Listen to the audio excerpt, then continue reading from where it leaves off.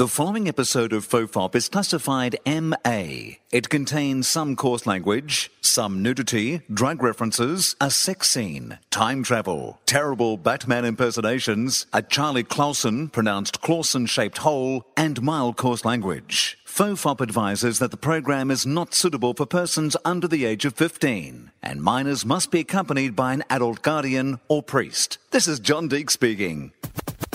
There hasn't been any great advances in prison rape or space travel.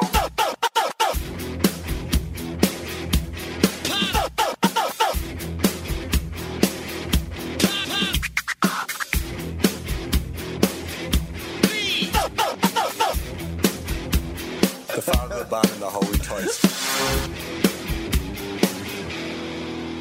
Hello and welcome to FOFOP. I'm Will Anderson. Guest Charlie Clausen this week is Scott Dooley. Hello. We're recording in the pod cave, but we're recording on even more amateurish equipment than usual. If it was any more primitive, it would be like a sketch artist from a courtroom. Right. You know We basically are making you a homemade cassette. Yeah.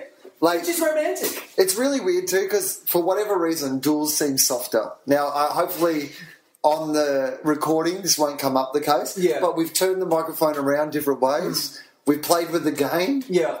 It seems when the gain went up, it got softer, and when the gain went down, it got louder, which was counterintuitive to what we, as the monkeys from Planet of the Apes, finally trying to get tools together, seem to be doing. Yeah, that's right. It's it's tough. It's been tough. Have you just felt maybe that you're a little off mic at the moment? Like in your life in general? Oh, absolutely, Will. Maybe that's what it is. Yeah, I think it might be. Maybe this podcast sees straight to your soul.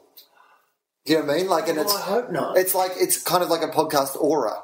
Yeah. The way that you come up on the podcast is how you actually are in your life. If that was like, to stretch that metaphor to a Polaroid picture, I'd look like Bill Cosby in Ghost Dad. Right. Like I'd be kind of transparent. Right. Yeah. There's been some changes lately.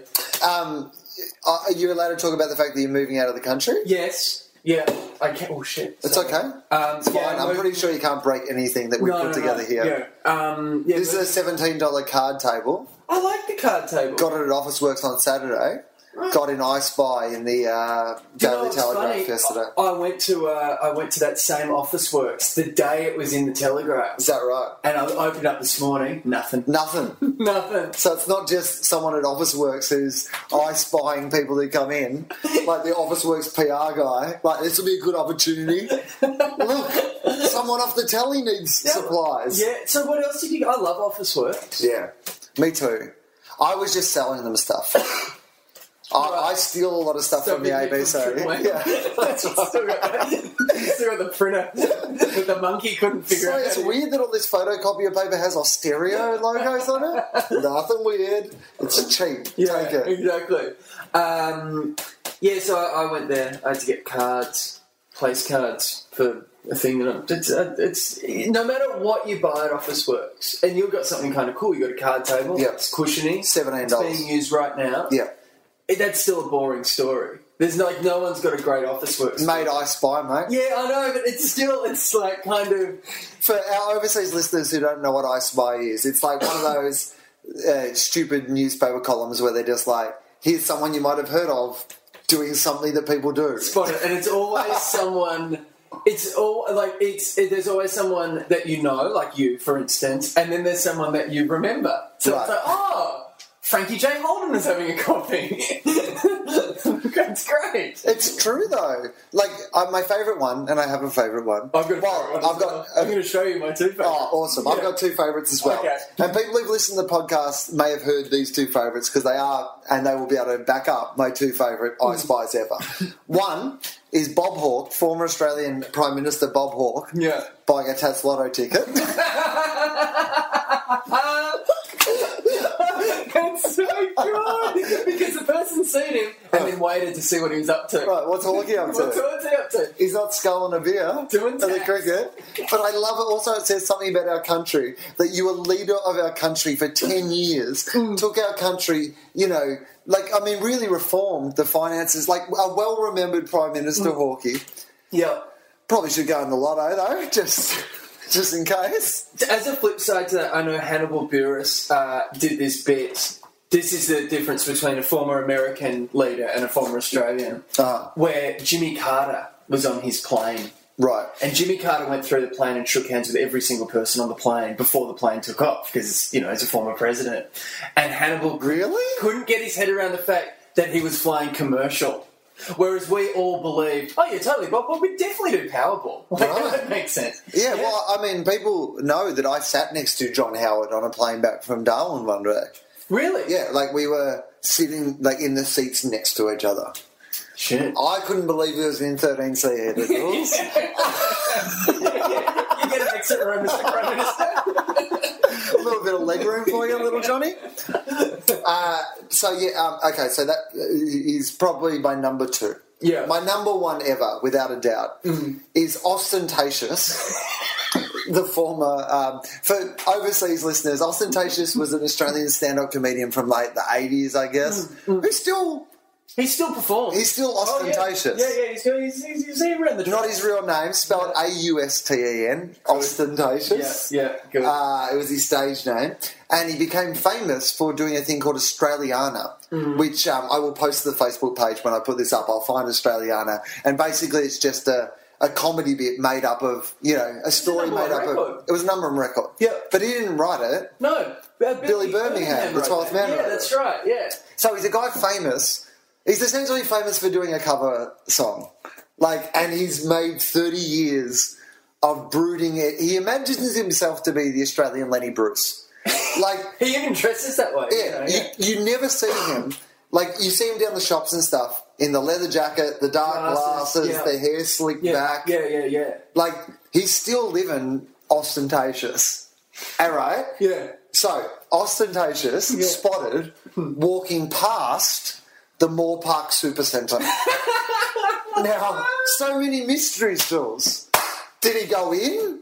Had he already been into the Moore Park Supercentre? Was he thinking about buying a new couch? Can I just ask you a question? Had he just been out? Was he walking by? Was he going to that Hungry Jack's at the servo across the road? What was Ostentatious doing? I have a question as well. Did they spell Supercentre correctly? Because that's Supasenta. Oh. I'm a stickler for the spelling of Supercentre when it comes to more. I mean, well, they were going to get sued by DC if they called it Supercentre. So, what? Because for people that don't know, that part of the world is a weird. It's not a walking place. Oh no! There's no foot traffic into the Supercentre. It's essentially your main transit from Sydney Airport to the city. Yeah. So it's 3 lanes each way. Just imagine any city in the world. It's not your. People are not like, you know where I want to live? You know that road on the way to the airport? You know that road that everyone goes down all the time? To the place where the really loud planes take off? Yeah, that place. Where about it? Be good if we lived near there. That is a great idea. Imagine the cab fare it would save us.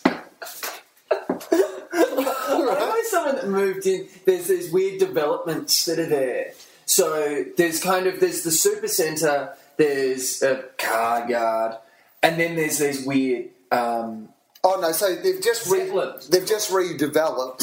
So basically, it's a situation that's happening all over the world, which is essentially inner city urban sprawl, which is this idea that they're just building up these massive inner. So this entire area that was like wasteland, and I think in the old days was places where people worked in jobs with glass factories and things like that. Yeah, things that now Chinese people do for cheaper than we do. Yeah. So guess what? Yeah. Let's put up some apartments. For, ironically, predominantly Chinese students. Yeah.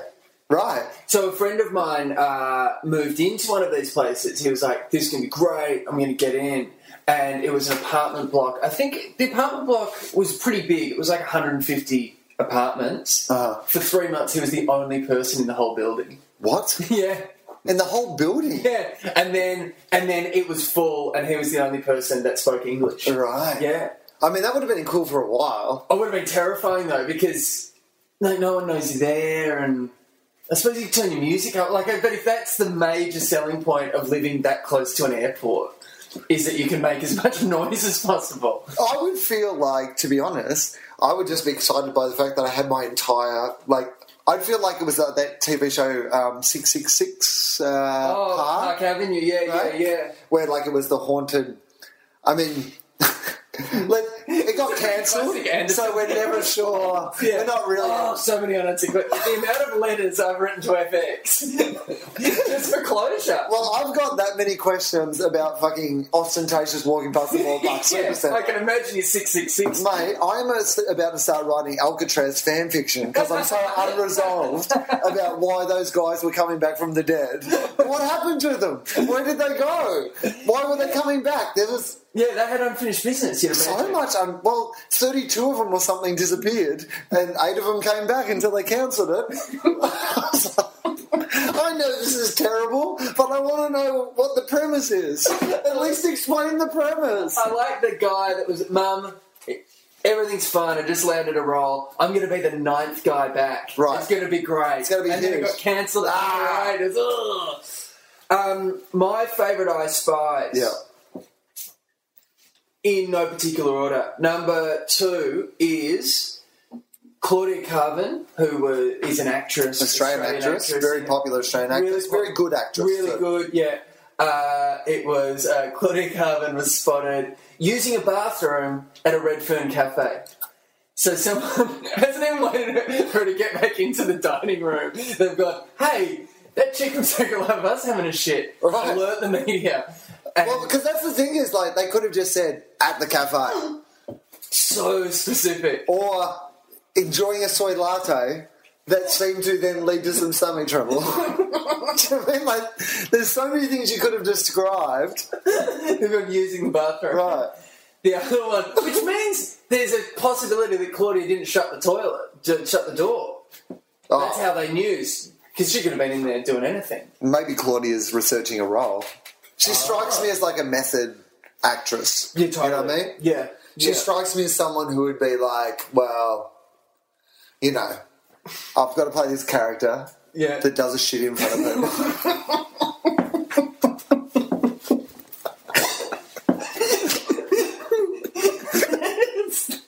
It's the writing that I'm now interested in. What an unnecessary character trait. There is no need for that to be. Even Bad Boy Bubby was locking the door. You can just, hey, who's writing your new movie? Oh, mate, this hotshot guy, he's done 4 massive hits. You name the name, and the dude's like, hey, I actually worked with him. Right. Yeah, is this, and is it, I don't really know how to bring this up, but... No, it's fine. Was in the script when he first... Was there a lot of unnecessary scenes of women shitting? Do you know what's so funny you say that? Because I felt it was a bit much. I mean, I just don't understand what it has to do with the Transformers.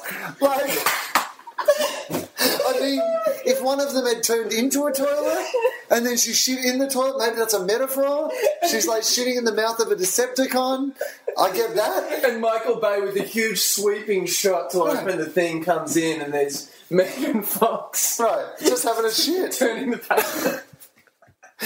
We're going to need 4 helicopters. Why? Well, here's something that everybody loves. Megan Fox. Yep. Here's something that everybody has to do every day. Take a shit. You combine those 2 things. Where's my giant check? I'm Michael Bay. The Ninja Turtles are aliens! What did you say?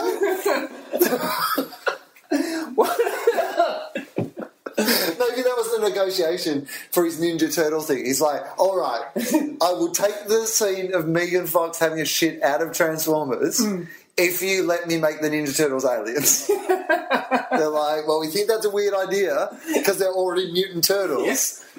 But... no one's going to believe that turtles would mutate. And learn karate, you know.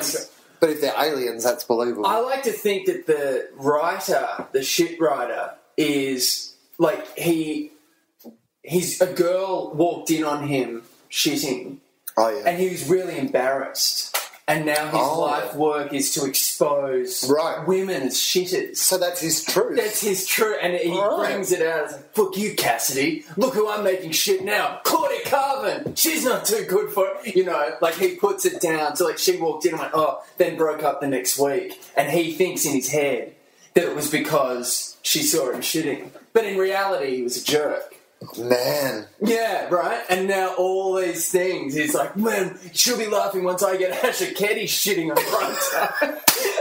Everyone does it! And that's his whole deal. That's his catchphrase. Everyone does it! Well, self-harming.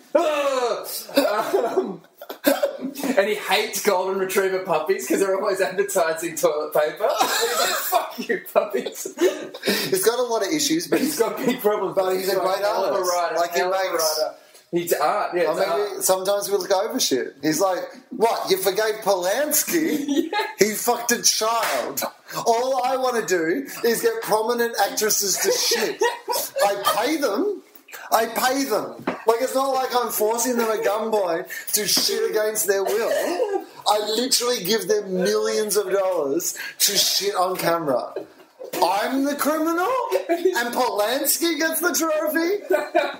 You look at yourself, people. Everyone does it! Why does he always say that? He always says it. And that's all he says when he collects awards. Everyone does it! And then the music starts. But also, the picket fences thing comes on.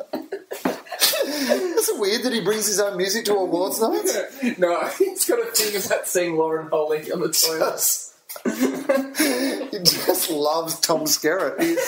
He's a Skerritt fan. That was such a great show. Picket Fences. Yeah, Don Cheadle was on it. Yeah, he was very good. And who else? Lauren Holly. It was a good show. The girl from Charmed. Fourth build. Oh, yeah, she was definitely yeah, I like Tom Skerritt. I was a Skerritt fan. There was a while where I would... He's one of those guys that I always wish would get better parts. Do you know what I mean? Because he's so likeable and so watchable that you were kind of like, why doesn't this guy work all the time? I would watch him in lots of stuff. Totally. He had a... I'm like that with Maverick. What's the Maverick? The dude who was Maverick. Val Kilmer. Tom Cruise? No, I'm not in Top Gun, sorry. Right. I understand in retrospect how that would have been confusing. How that I mentioned a movie and then named a character from that movie, but in my head I'd moved on to James Garner. And my apologies to you, sir, for not coming with it. Garner, yeah. He's one of those guys as well that I'm just like, whatever you're doing, I'll have a look at it. I enjoy watching him. The problem with them is there's someone that's a bit better than them just ahead. Like Skerritt, I think, is Jack McCoy from Law and Order. Oh. Is the Skerritt. Because you can see Skerritt playing Jack McCoy. Skerritt? Why is Skerritt not a Law and Order fucking... Oh, he has, you know what? Skerritt, Law and Order. Here we go. Skerritt is a character on Law and Order. Who's he play? Yeah, he plays this judge that... He's really mean. He's like got a conflict of interest, and he rules out something. He hates women or something. I remember that. It was something like, how was she dressed? Or like she was asleep while she was being raped. Yes, I do remember that. And he has a problem with one of the lawyers, and it's a bit of an ongoing thing. Yeah. Right. We're really good at casting people in things that are already in. Do you know who would be great in Breaking Bad? That dude from Malcolm in the Middle. Now you've lost me. That was I did love that tweet that someone wrote, which was, wouldn't it be great if Walt goes into witness relocation after Breaking Bad, and that's the first episode of Malcolm in the Middle. Oh. Oh my God. Isn't that an amazing idea? Like that universe together. That whole thing was just leading up to, you're not the boss of me now, and Frankie Miller's learning to drive. The whole time he's like, these kids shit me, but I mean... better than the alternative. This is the life. So are you a Breaking Bad? No. Okay. No, I haven't watched it. And not because I'm... everyone raves about it, but I just haven't... I haven't watched a television series since... House of Cards was the last one I watched. Did you enjoy that? I loved it. Have you seen the original?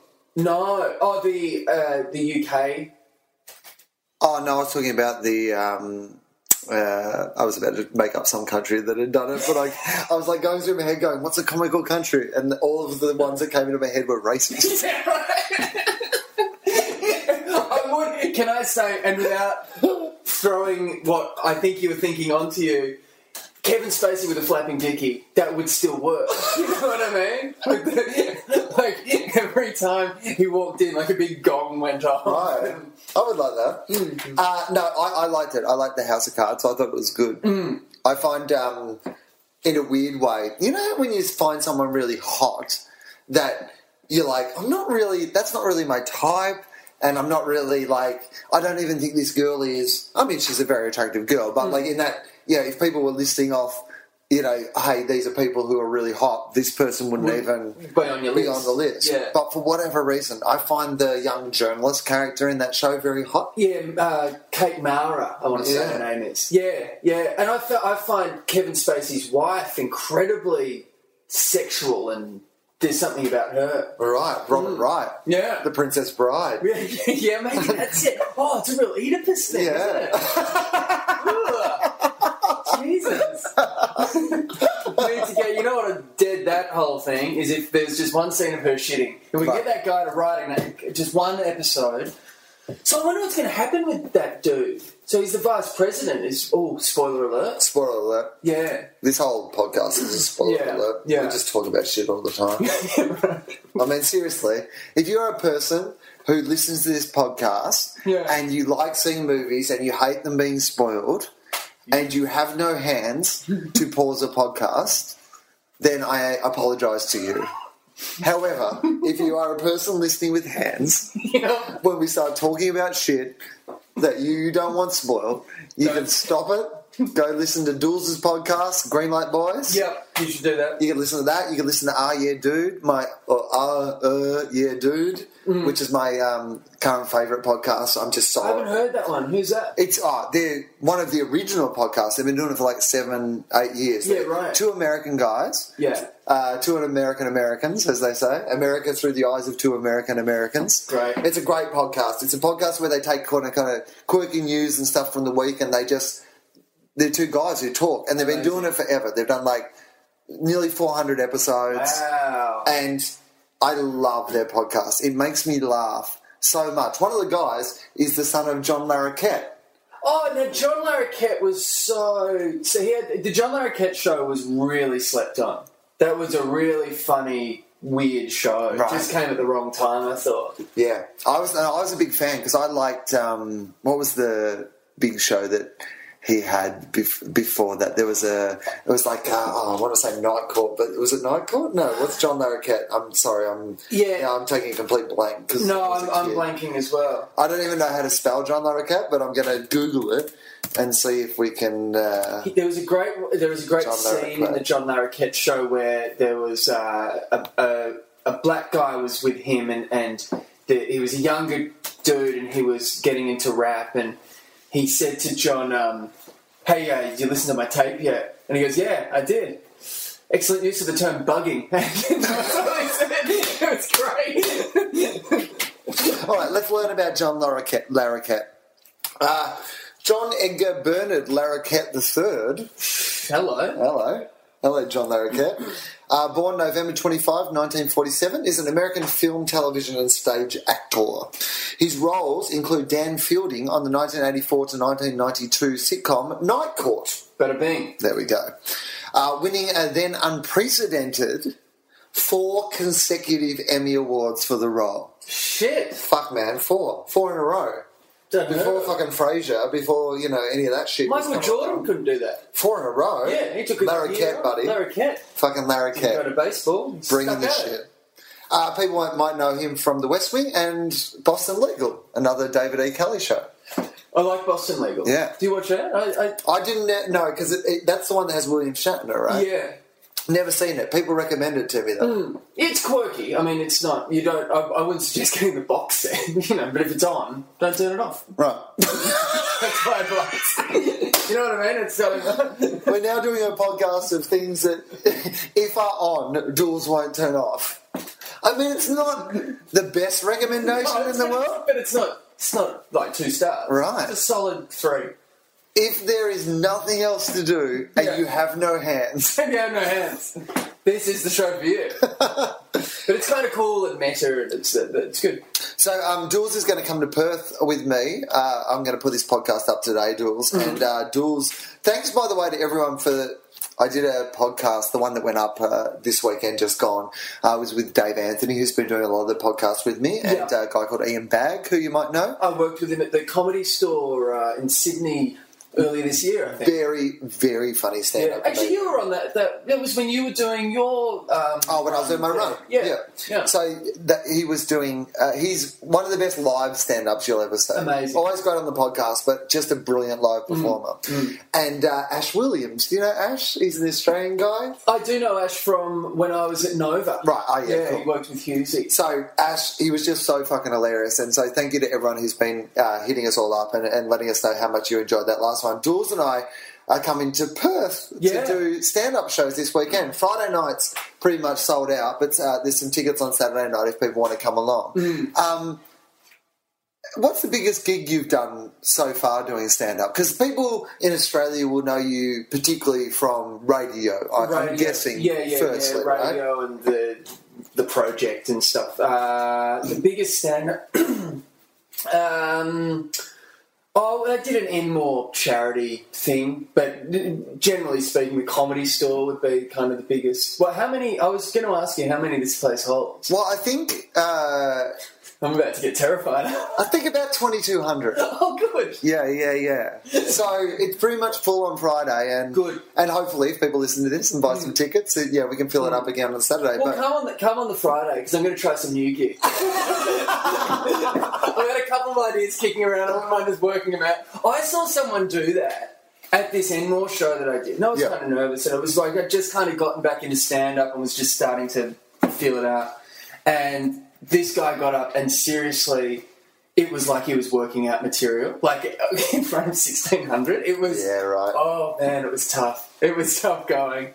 I mean, that any time of gala thing, and to be honest, I mean, apparently this venue in Perth is amazing. I've never played it before. We just got to a point in Perth because of the amazing support of people over there that we had to go to a bigger venue. Yeah. And to be honest, that felt like too many people to me. But everyone who's played it says that it doesn't feel that big. It's got a really intimate feel, and there's no sort of bad seats in the house and that sort of thing. But I wouldn't want to do that bigger room at the start of the tour. Like, I've been doing this tour for like 6 months now, and I've done it like 120 times. I'm happy to just go out and know every beat of the show and where it's going. But yeah. So what I'm saying is, don't try new shit. I'm just going to do a whole lot of kind of, Perth, pretty backward over here, aren't you? Like, people like that. What's with Ben Cousins, guys? Come on. You guys are still in the Ben Cousins jokes, right? What about New York? Tell us about, are you going to do stand-up in New York? Yeah, heading to New York to do stand-up. So I've got to do all visa-y things and stuff that when I'm over there. But, just kind of thought it was time for a change, kind of get out of Australia. What are your What are you looking to achieve from that? Anything less than becoming the biggest star in America will be a huge failure for me. I feel like... I think that's a realistic expectation. I don't want to be the biggest in the world, just the biggest in the biggest market in the world. Right. No, I just If you could just say that on your visa application... I'm here to be the biggest star in America. So, look, I might not have all the credits you need now, but I wouldn't be coming here if I did, would I? That's why I'm coming here. I just believe in myself, and someone once told me I had a lot of moxie. Right. Call me in a year. Then I'll tell you what my credits are. I'll give you a visa to the country of Scott Dulistan. Why has he written all this on his visa? Can I get another card? I'm still not finished with my visa application. It's the most caps anyone's ever used. So no, I'm just, I just want to go over there and just try something new. Yeah. You know, I kind of, I know what you've done. It's a weird kind of thing to do. It's and there is a thing. I'm more interested though in like where I did it. I mean, it was terrifying, confronting for me, and still continues to be in a lot of ways. But, yeah, wonderfully rewarding and stuff as well. But I don't know if I could have done it without... I mean, I'm 18 years in now. Like, I went over there thinking... okay, well... You know what you're doing. I know what I'm doing. Yeah. I know that I have stuff to learn, but at least I know what I'm doing. Like, there's part of me that wishes I was going at your stage, where I could grow up in that scene and be more part of it, because most of the people who are on the scene are more at that stage of their careers and at their stage of their life. So I think that there's so many reasons why this is a great idea. But I also you must be a little bit terrified. Absolutely, like, oh my God. yeah, but I am. But it's also the thing of because it's such a people don't really realise this was down. It's a constant learning curve, and the thing is that people like you would look at your show now and go, okay, this is where I want it to be. This is good. In 12 months' time, you're going to look back at this period and go, oh, I can't believe I thought absolutely that was where it's at. You know what I mean? And that's kind of. And my attitude... I had that experience recently. I was putting together a set for my Montreal gala, and I hadn't been back there for 3 years, so I thought, perfect. I'm going to put together this set of the best stuff I've done in the last 3 years. Material, right? Yeah. Perfect.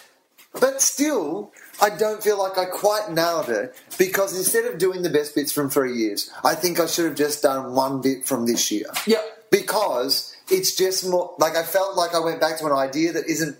Like, the bit still works really well, but the concept or where I was when I wrote that bit, I'm not quite there anymore, so I'm not sure I connected exactly with... Oh, totally. And so I'm putting together this hour for...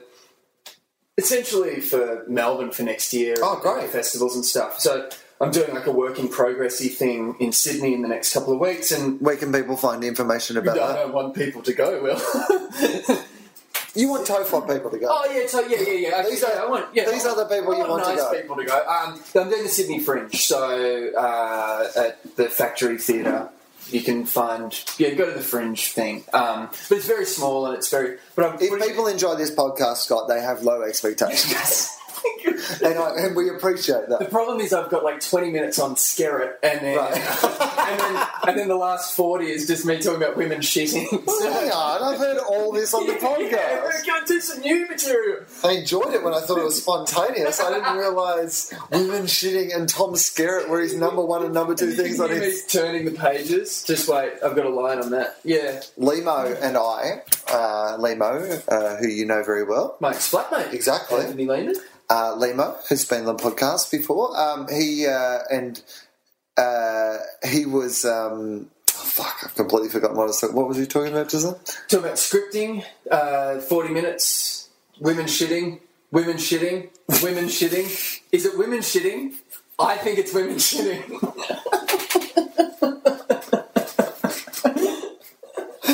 I took that in that half second.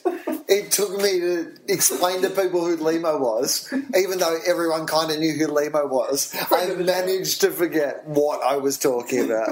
Anyway, what I'm saying is people have low expectations. Good. Yeah. So, but it's interesting going back. So, Limo and I had Rodney Roode on the show. Now, Rodney Roode, again, we're going on a bit of a journey through Australian comedy history. It's bloody odds here, isn't it? Rodney Roode, very famous Australian comedian of the sort of 80s, but still does very well now. Yeah. Very much a... Blue? He's blue. Yeah. A lot of his stuff is kind of like very old school. Yeah. But he also had and I may have even talked about this on the podcast before, but in Queensland in the 80s, he was a bit of a pioneer for free speech because he got arrested a few times and there were some court cases. That's right, yeah. He kind of was a little Australian Lenny Bruce. Yeah. Even though he was just going, I pivoted. Rodney! And other stuff that sounds like that. But anyway, Limo and I had him on the radio show when he was doing his Goes the Growl tour. Rodney Roode Goes the Growl. Just before we go on, what did Rodney? What titles did Rodney reject? Because they were too crass. Before he goes, Goes the Growl. Goes the Growl. Rodney Goes the Growl, and then I pivoted. Rodney. I mean, that's the gist of his act. That's not word for word. I'm paraphrasing. Rodney. I can see you in court. No, but he's actually so we got him on because despite the fact that his comedy is not my comedy and his audience is not my audience, I genuinely do have, I'm in my comedy tastes, I'm a broad church. Yeah. There's lots of times I laugh my ass off at shit that is just puerile and silly, and there's world-class comedians that I don't enjoy because I just don't enjoy their style of comedy, not because they're not great comics. Comedy is comedy. It's subjective, right? And so when I was a teenager, I thought Rodney Rude was hilarious, right? Of course he And did. so as an adult working in the industry that he helped create, I thought that despite the fact that, we're not really, I don't think Rodney and I are ever going to be a double bill. I couldn't see Rodney opening for you in Perth. No. Like coming out. Yeah. Whereas Hey, Jules. Thanks for agreeing to do the show, but we're not sold out on Saturday, and Rodney Rude's agreed to do it. I understand. That makes sense.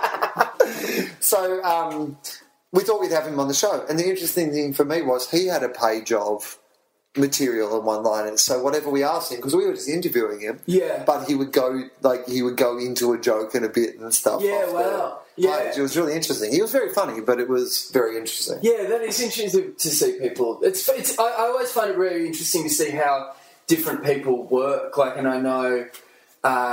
So doing this show thing is I've got an idea which I've kind of stolen from Ronnie Chang, which is what he does. You're going to do Asian stuff? Doing a lot of my parents want me to be a lawyer from Singapore gear. Wow. Imagine if that was your show. You just did Ronnie Chang's last year's show, but didn't acknowledge the fact that you weren't Asian. Oh, man. And just did the show word for word. I would love to. It was People would see that. Oh, absolutely. But it was like the year I remember talking to you years ago. I think we were both at Triple J.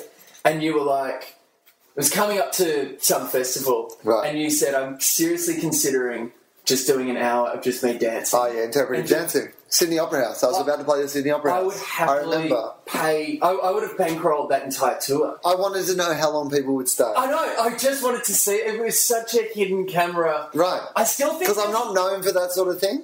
If it was someone who was known for that... If it was Sam Simmons... Right. Here we go. Here we go. He'll smash biscuits into my face in a minute. But, you know what I mean? Yeah. You would expect that. But I'm not known for that.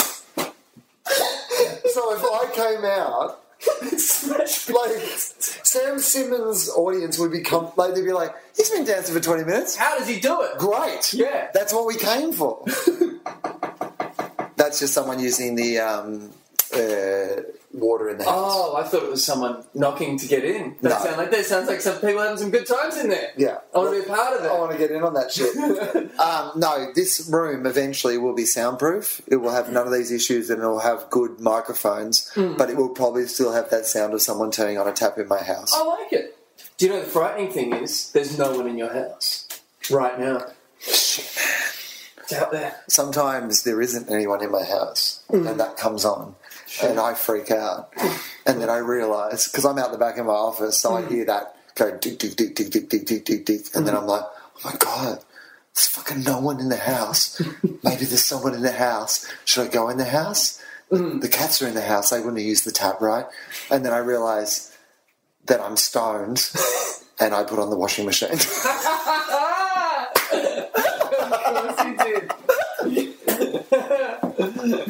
I gotta say, when I arrived here just to peek behind the curtain of the pod cave, it smelled heavily like inspiration. Smells of inspiration. Yeah. So, my fascination with the dancing thing was how long would people I think I love it as an artistic. I Right. take it to beyond the kind of let's stick people around. It's an artistic experiment. 400 people. Let's just say you do it in I think this stuff this was years and years and years ago. Yeah. I was playing a 400 seat room at the Sydney Opera House. Yeah. And I was like, so they've all come to see me do stand up.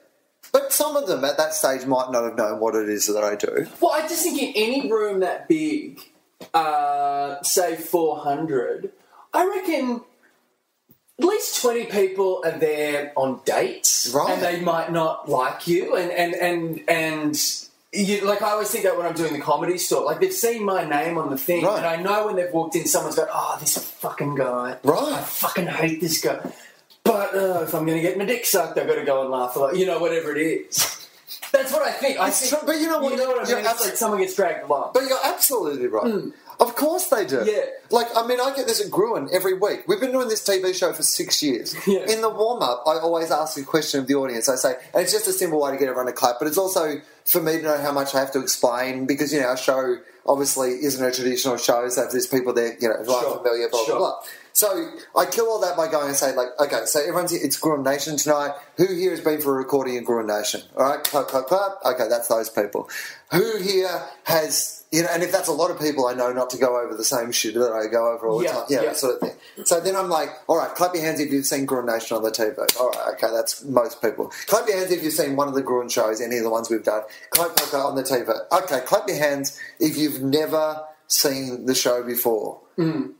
We're 6 years in. They're in the live studio audience. Our audience goes in the hour that it goes. You can't get these tickets easily. Yeah, like it's insane. Yeah, there's never a tweet. Hey, if you can beat the ABC in 20 minutes, we're about to record. Yeah. We've never had an audience where there wasn't someone sitting in the live television recording who hadn't seen the show before. Amazing. So, of course, in your room, there's always going to be people who you think that they're all there to see you. But they're not. So, basically,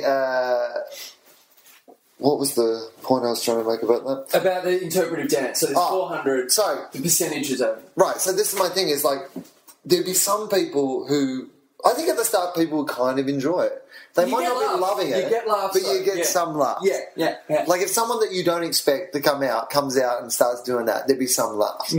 And then after a while, I think there would be that period where the laughs died down. I mentioned that period. But I think that then there would be a period where they got back up again, like Sideshow Bob and the Rakes, right? Yeah. There's that moment where you get through the comedy until it's funny again. Yep. And then I imagine there would be chatter. Like as in, like, people would either yell something out or start to at least chat to each other. But I think someone would be like, tell us a joke or get on with it or whatever. Yeah. And then, if I kept dancing through that, if I just didn't acknowledge that and I danced through that shit, I feel like then some people would start to leave. The thing is as well, is that what people, and I will remember this dance for the rest of my life, is you showed me the dance that you thought, and it wasn't really dancing, it was just kind of bobbing. Right. So it wasn't like, he's spinning around and he's in a proper costume or something. It was just literally side to side, foot to foot. Well, because I might have to do it for an hour. That's right. Well, I'm not fit enough to dance a fucking full-on dance for an hour. Well, we interchange in the interpretive dance. I have to do the Cliffy Young Shuffle.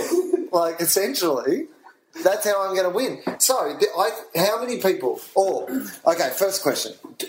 A, do you think anyone would stay for the entire hour?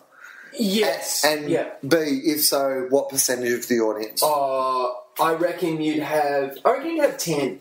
You'd have 10 at the end. Why are they staying?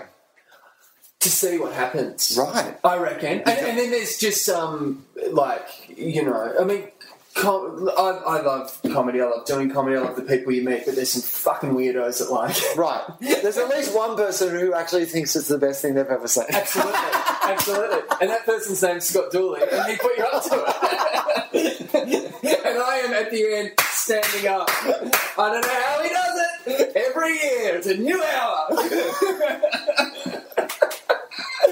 Say what you will about Will. It's new and it's fresh every year. You're doing interviews like outside your house about the tour. There's people actually taking your furniture, repossessing it. You're like, it's worth it. It was all worth it. I saw it every night. I saw it every night.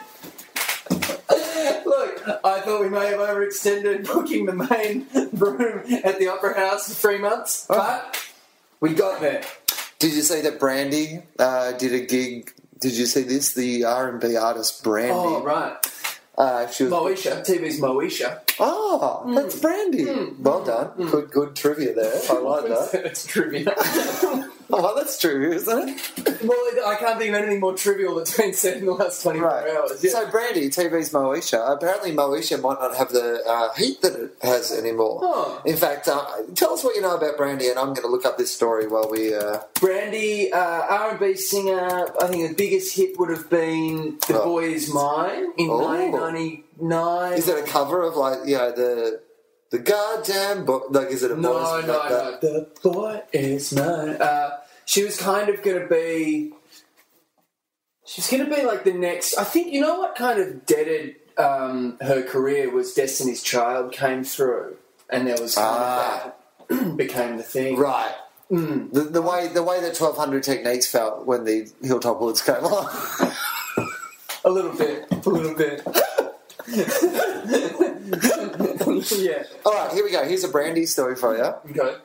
Brandy tried to bring her act to South Africa last weekend, but it almost didn't count. What? Why would it almost not count, Scott Dooley? Brandy tried... Oh, don't tell me She's in South Africa. I can't think. Did she not sell a ticket? No, she would have sold tickets. It's Brandy. Yeah, that's right. In fact, she was playing at FNB Stadium, which has a 90,000 capacity. Yeah. Fucking Brandy. So you were mocking Brandy. You're like, she would have sold a ticket. This is like... But she's playing a 90,000 seat stadium in South Africa. This is like when you find out the Ramones were playing soccer stadiums in Brazil until like 94. Yeah. Nobody had an idea. Yeah. I don't know, was it before a game or... That's the only... I've been a bit deceitful to you, Scott Dooley. So, the Boy Is Mine singer, that obviously was her biggest hit because they referred to her as the Boy Is Mine singer. Yeah. The Boy Is Mine singer took the stage at the 90,000 capacity FNB Stadium to a crowd of 40 people. No. Oh, Brandy. Oh, so who booked that? So, well, someone who overestimated Brandy's drawing capacity, I'm suggesting. Somebody who was obviously a bigger Moesha fan than most of South Africa. You know, though, just in that percentage, that some people go, oh, well, we probably can't afford dance floor tickets. So they were in.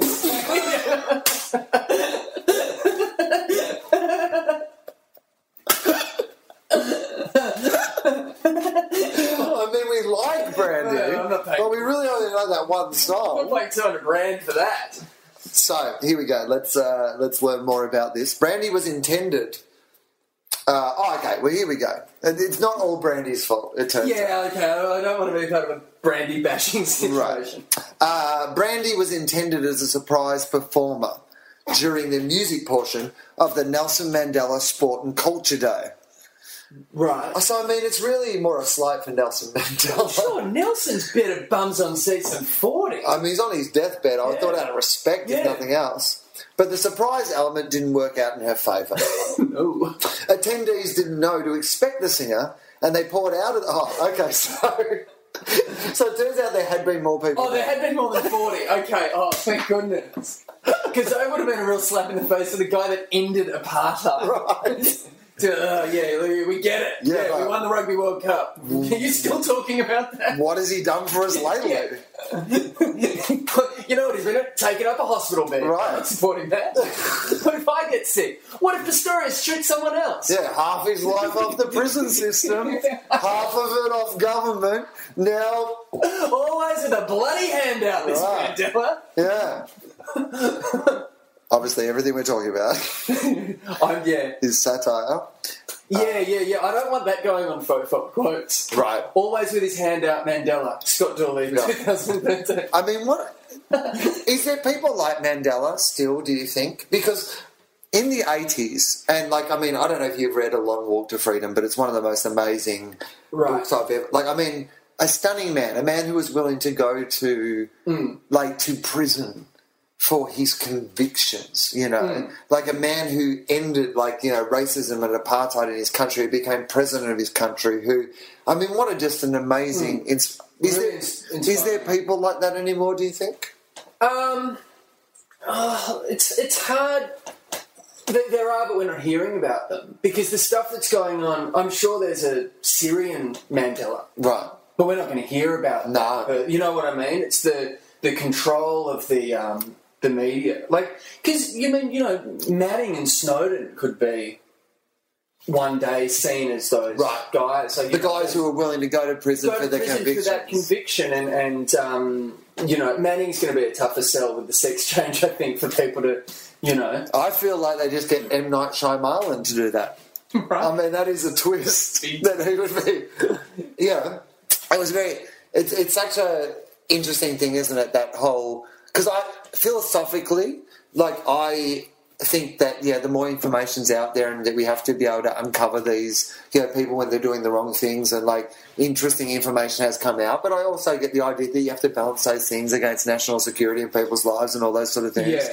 And it's such a complex area that I'm not sure that we've come to the right solution. Yeah, I agree. I think the thing, though, that has been annoying is, for me, was in the Manning trial in particular, is the narrative is controlled by the prosecution. Of course. So you get a lot of, he wants to be a woman. Like, I remember they were talking about his Facebook. That was a big thing, and what he's done, and it's treasonous and all this stuff, which really took away from by the way, that he found out. Yeah, but also, by the way, if you're looking at someone, you're like, I wonder if this guy was just trying to, be treasonous, or I wonder if this is a guy who is willing to sacrifice his life on the strength of his convictions.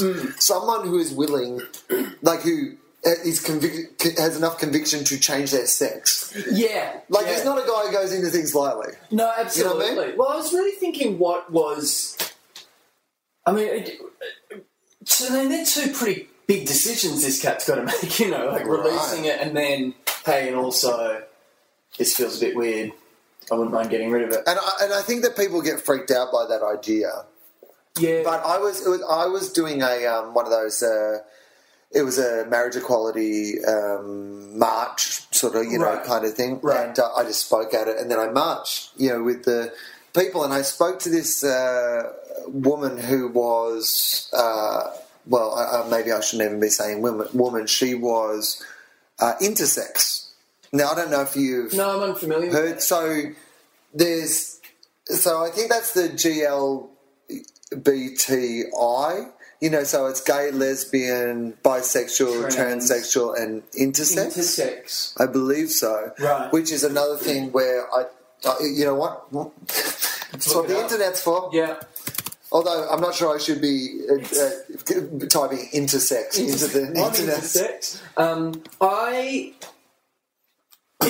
looked it up with the Manning thing. Oh, so it's not distinctly identified as male or female. So it's not like someone who has all the male attributes but identifies as female or someone who's yeah, but really just and maybe so I don't want to go into it because I don't want to be disrespectful about it, but I spoke to her for 40 minutes on this thing, and you were just she wasn't a weirdo. She wasn't but when you were growing up, or when you meet someone, if you met someone, you're like, oh, well, they don't know what they are, or there's someone who was a woman who wanted to be a man, or whatever. I just think until you talk to those people or experience that, you understand why. People are like, oh, well, I don't like the idea of gay people getting married. To me, it just makes no sense at all, because I've grown up in a world where I've known so many gay people that it never even occurred to me that they should have less or more rights than what I have. Yeah. So it's an easy decision for me to make, because I've never really been confronted by it as an adult. I've always just thought it was the right thing. But at the same time then, learning about intersex or whatever, you this confronts me again in a way that, I mean, it's interesting to go, oh, that's just the thing again. I got freaked out. That was like a knock on the door. Yeah. Do you think? I do. I agree. Well, I mean, I think the thing is as well, it's hard for us to be like you said with the marriage equality debate. It's when you're in show business, and I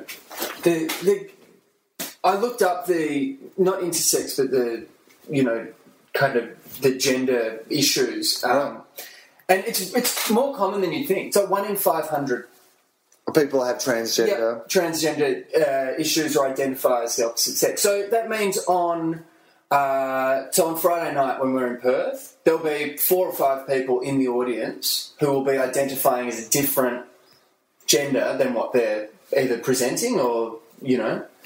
I wonder if... I'm going to do a call out. Just by round of applause. Right. And let's get Rodney Roode to do the same thing. And we'll see if there's more or less. Like, if either of us has... Isn't that amazing? Like, 1 in 500. I would have said, if you would have asked me, I would have said 1 in 10,000. You know what I mean? Right. Because you don't see... It's not so visible. They say that 3 million people in Australia suffer from chronic pain. So what I have, my osteoarthritis, that's classified as chronic pain. You know, it's always painful. Then sometimes, like today, I'm feeling fine. There's other days where, you know, it's very hard for me to get about at all, but that's what they call chronic pain. I assumed, like, I mean, of course you assume there are some people in chronic pain, but the stats say nearly 3 million people out of 22 million in Australia suffer. A lot of people. I know what it's like in my life. Yeah. And I'm very lucky. I have, like, the capacity to kind of work around, you know. But, fuck, man, like, you know, just millions you don't realise it until you, like, are in an area. Absolutely. But think about if you'd done a different career choice and you were like, you know what, I want to be a builder. Right. Your career would be dead at 35. Well, part of the reason my hips are so bad was because I played... They say that... a lot of the men under 40 who have osteoarthritis in their hips play kicking ball sports. Right. So soccer, Aussie rules football, karate, anything that's like that your leg does that because it rubs weirdly against your hip socket if you have a certain genetic condition. Yeah. So it doesn't cause it exacerbates something that you alreay have. See, that's why I was like, I never got a kick when I played footy, so it's never going to be a problem for me. Fantastic. Root for the rest of your life. Yeah. I was terrible at junior footy, but I can still fuck a frisbee. Yeah, exactly. Who's fucking it now, Ace? So, it's weird that you brought him into the room. Yeah, I know. Look at me.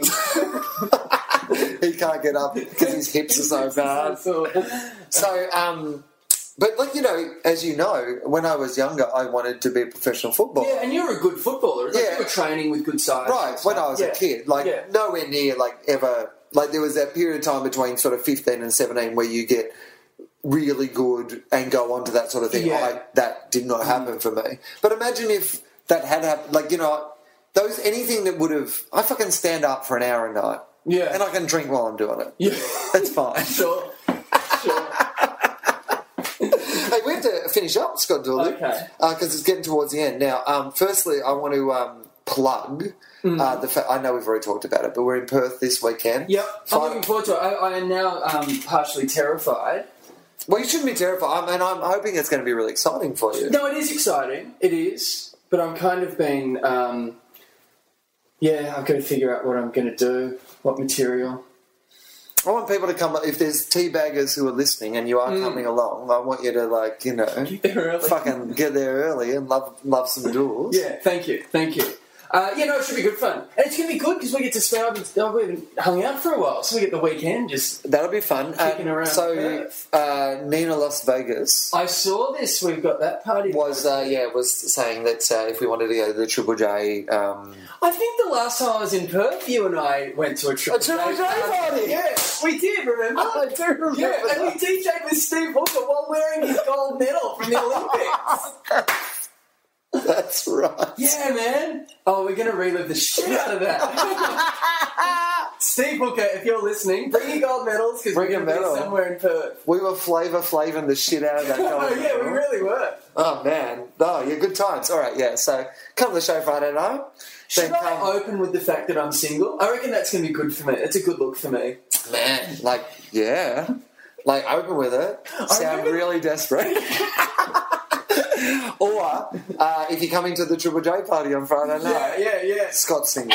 Do you know? Oh, God. We just showed how brave we are. We had a little dog barking from beyond the door. We both jumped. Do you know, I remember the last time... I think the Opera House I opened for you, Limo was doing the thing, he couldn't do it one night, and I went, it was my birthday. Yep. And I remember you devoted a good 5 minutes at the beginning and end of the show going, and it's Scott's birthday, and we're going to be at the Opera Bar, come down and buy him a drink. How'd that go? Oh, I got hammered, it was awesome. Good. Yeah. All right, well, Scott's single. come down, give him a hand job. Let's see if it works. Let's see if it translates. You can find the details willanderson.com.au. I'm also going to Sydney. I've got a gig in Chatswood. I'm doing Canberra. Canberra's pretty close to selling out, so if you're in Canberra and you want to come along to the show, I would get in on that one quickly. Duels apart from... so you're doing my Sydney shows at the Airmore as well? Yeah. So and we'll do another podcast when we're in Perth. Totally. Yeah. Yeah, let's do a Perth podcast, and I've got a podcast, Greenlight Boys, which is where we make up movies with obscure actors and actresses. And also, Jules is, and I don't mean to piss in your pocket, but here it is. Okay. I think one of the funniest people on Twitter. Your Twitter stuff is very, very... Oh, thank you. Like, it's very, very funny. Thank you, I appreciate it. I really enjoy it. So if it doesn't go well on the weekend, just read out your tweets. Thank you very much for being here. If you like the podcast, go to iTunes and rate it. We're now part of the All Things Comedy Network, which... I haven't really done anything about yet, but you can find us on the ATC website, and it's great to be part of All Things Comedy. We probably shouldn't have said that on the one that's so poorly recorded, but so many of them are. But anyway, that's really exciting, which means the show is now on SoundCloud as well. So I know there's a lot of people who don't like to listen on iTunes, so you can now find us on SoundCloud, and I've been told that if you listen on SoundCloud, you can comment on different bits of the thing. Different parts. You'll see a lot of kind of there's little tags that come up and it just says gold, and you go to that part and you've got no context. It's just someone going, then he shit it. Good. So you've got to go back to the part before that. Yeah. Well, I'd like to see a lot of golds on Megan Fox shitting with Michael Bay's explosions. All right, we'll talk to you again soon. Cheers.